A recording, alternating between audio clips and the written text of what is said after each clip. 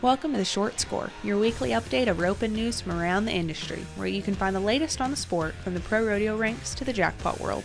I'm Taylor Vollen, and I'm your host.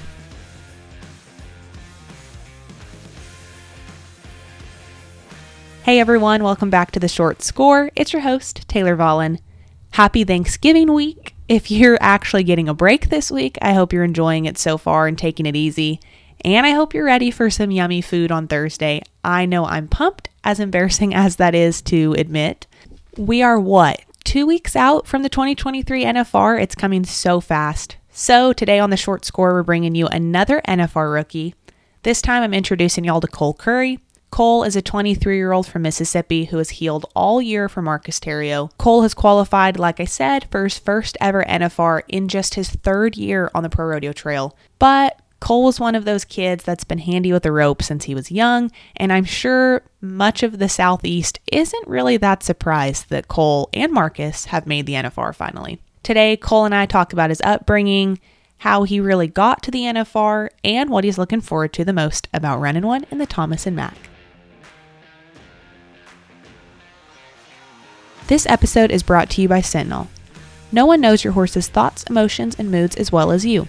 Just as in touch as you are with their personality, Sentinel's expert nutritionists are in tune with their dietary needs. With feeds in the form of extruded nuggets to provide exceptional nutrition and formulas made for every life stage and activity level, Sentinel's wide choice of carefully crafted feeds makes it easy to find the perfect fit to better your horse's health. Learn more at feedsentinel.com/score. That's feedsentinel.com/score.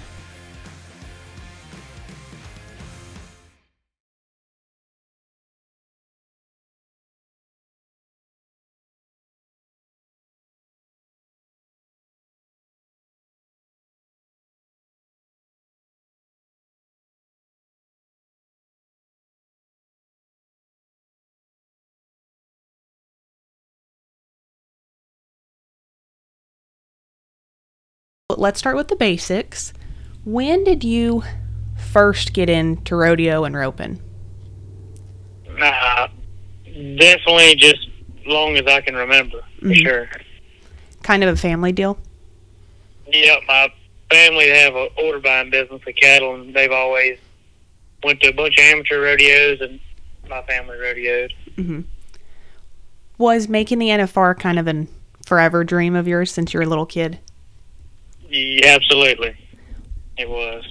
When, and this might be kind of a harder question, but when do you feel like you realized it was something that you could actually do? Well, I've always probably thought I was better than I really was, I guess.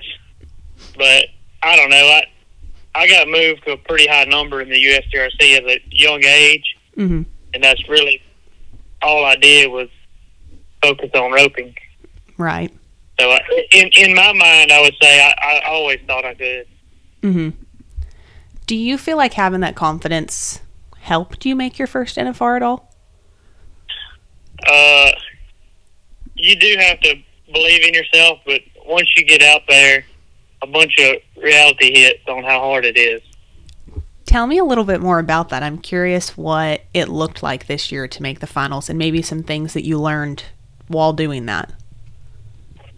This was my third year going out there, and everybody thinks their first year that they have a chance, but a very small percentage of people do. Right. And it's a lot that you think you can prepare for, but there's no way to prepare for it until you go do it. Mm-hmm. Or as being on the road, and just like you barely get to practice any of the 4 months over the summer, and you'll run one steer and drive 10 hours, run one more steer. A lot of it is mental. You have to forget about what happened and make the best of what's coming. Right. So you said you've been out for 3 years or so now? Yep, this was my third year. So does that mean anything more to you or make it more exciting that you made it? I mean, that's pretty early, I feel like, from the outside looking in to make the finals. I mean, does that change it for you at all or mean anything more? Yeah, well, this year, it just, like this winter, we had a really good winter. Mm-hmm. This year, everything kind of worked out in our favor. I would say, to make the finals. Right. And I guess we took it a lot more serious when I don't know how much we won. I'm going to say we won probably 30-something, 40,000 this winter. Mm-hmm. That was a great boost. Right. Do you feel like you had to make any adjustments in your roping since, say, like your first year with your permit or your rookie year? Yes, I have. A lot. Well, tell me about that a little bit. Well, from going to a bunch of amateur rodeos, which you kind of like to win first or second to make any money, so I would always take a very fast shot. Mm-hmm. And then over the summer, you have to heel them very fast, but you also have to heel dang near every steer that's turned for money. Right. So I've had to really work on my consistency, and even if the shot is not there, I've had to really train myself to really not throw until it's a high percentage shot, but it's really got to be fast also. Mm-hmm. So I know you said that you guys had a good winter, but there at the end of the year, you guys were in the top 15, but, still in bubble territory. Kind of tell me about what that was like and maybe what was going through your head those last couple weeks of the season. Well, it was definitely stressful. Mm-hmm. But I guess a guy like me always just wants a chance to make it. Mm-hmm. And kind of had to just kind of forget about all what was going on and just be sure to rip the steer by 2 feet. Right. Okay, probably the silliest question, but what does it mean to you to finally make it? Well, it gives me a little self-confidence. I actually did what I've been trying to do my whole life, I would say. Right. But I guess everybody asks how does it feel to make it, but it really hasn't kicked in. And now the pressure is doing good at the finals since I've made it. Mm-hmm. And I feel like in this sport, it's always going to be something more that you have to prove. You've overall just had a big year. I mean, you made the finals for the first time. You got married. I mean, has it just been kind of almost overwhelming or like surreal feeling? It definitely has. We have been very, very busy. Mm-hmm. I bet. Kind of tell me what it's looked like these last, 2 months or last month getting ready to go out to Vegas. Well, we've actually been going somewhere about every other weekend as far as amateur rodeos, a jackpot, and then just the last, I would say, 2 weeks, we've really settled down, got it home, and really, like Marcus set the arena up at his house. We've been practicing a few times there, and then Caleb Drigger has done us a real solid by inviting us to come practice with him, and awesome. He's given us a bunch of pointers on what we need to do and what we need to expect in that building. That's cool. Okay, so Marcus, tell me a little bit about that partnership. Well, it's got its pros and cons, I would say. And you guys have pretty much roped together your entire lives, right? Yeah, I would say probably the last 5 years, 4 or 5 years, we've roped together. Gotcha. If we went somewhere and we were there, we would rope. Mm-hmm. How long do you feel like it's been a dream for you guys to make the finals together? Well, last year was the first year we really took it like that. That's really what we wanted to do. Mm-hmm. We dedicated it as a team to do what it took to make it. What kind of support do you feel like you had getting to the finals? Your family back you pretty good, I'm assuming?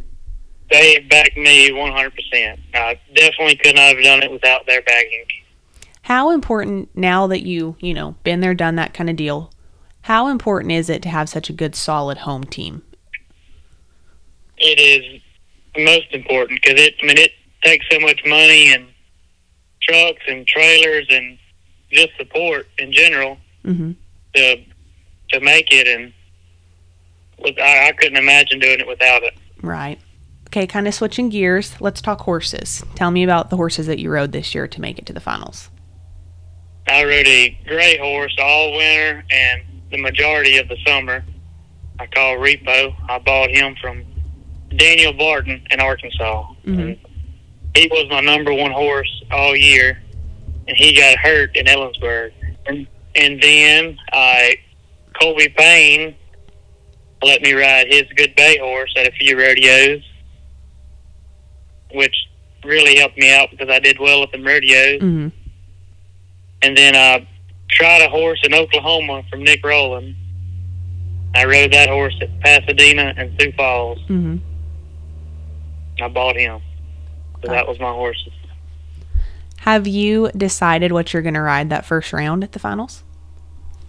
Well, I just picked up my gray horse from Josh Harvey there at Outlaw Equine, mm-hmm. which they've done an outstanding job getting him. He's probably in the best shape of his life. Awesome. And I'm actually, today is going to be the first day I'm going to run steer on him. You're thinking that if it goes right, that'll be... Yeah, I'm hoping that it's gonna hold up. It'll either be him or the horse I bought from Nick Rowland. Gotcha. Have you, I'm assuming you have, but have you really started to picture running that first steer in the Thomas and Mack? Yes. Yes, I have. Right with Bubba Buckaloo, and I got him to send me a few of his runs just so I could kind of visualize, because we've been practicing, and it's really hard for a heeler on when to leave. Everybody says that you need to leave soon as the gates, but just like practicing, if the steer doesn't start with the gates, I'm getting a little bit too good of a start. I just wanted to visualize some of the runs on how the steers are leaving and where he's standing in the box, his heeler, just like that. Mm-hmm. Okay, this might be kind of hard too. I mean, I guess I could imagine what your answer will be, but if you could pick or had to pick one thing that you're looking forward to most about Vegas or when you first get there, whatever, what do you think it is? Definitely hoping to heel a steer for $30,000.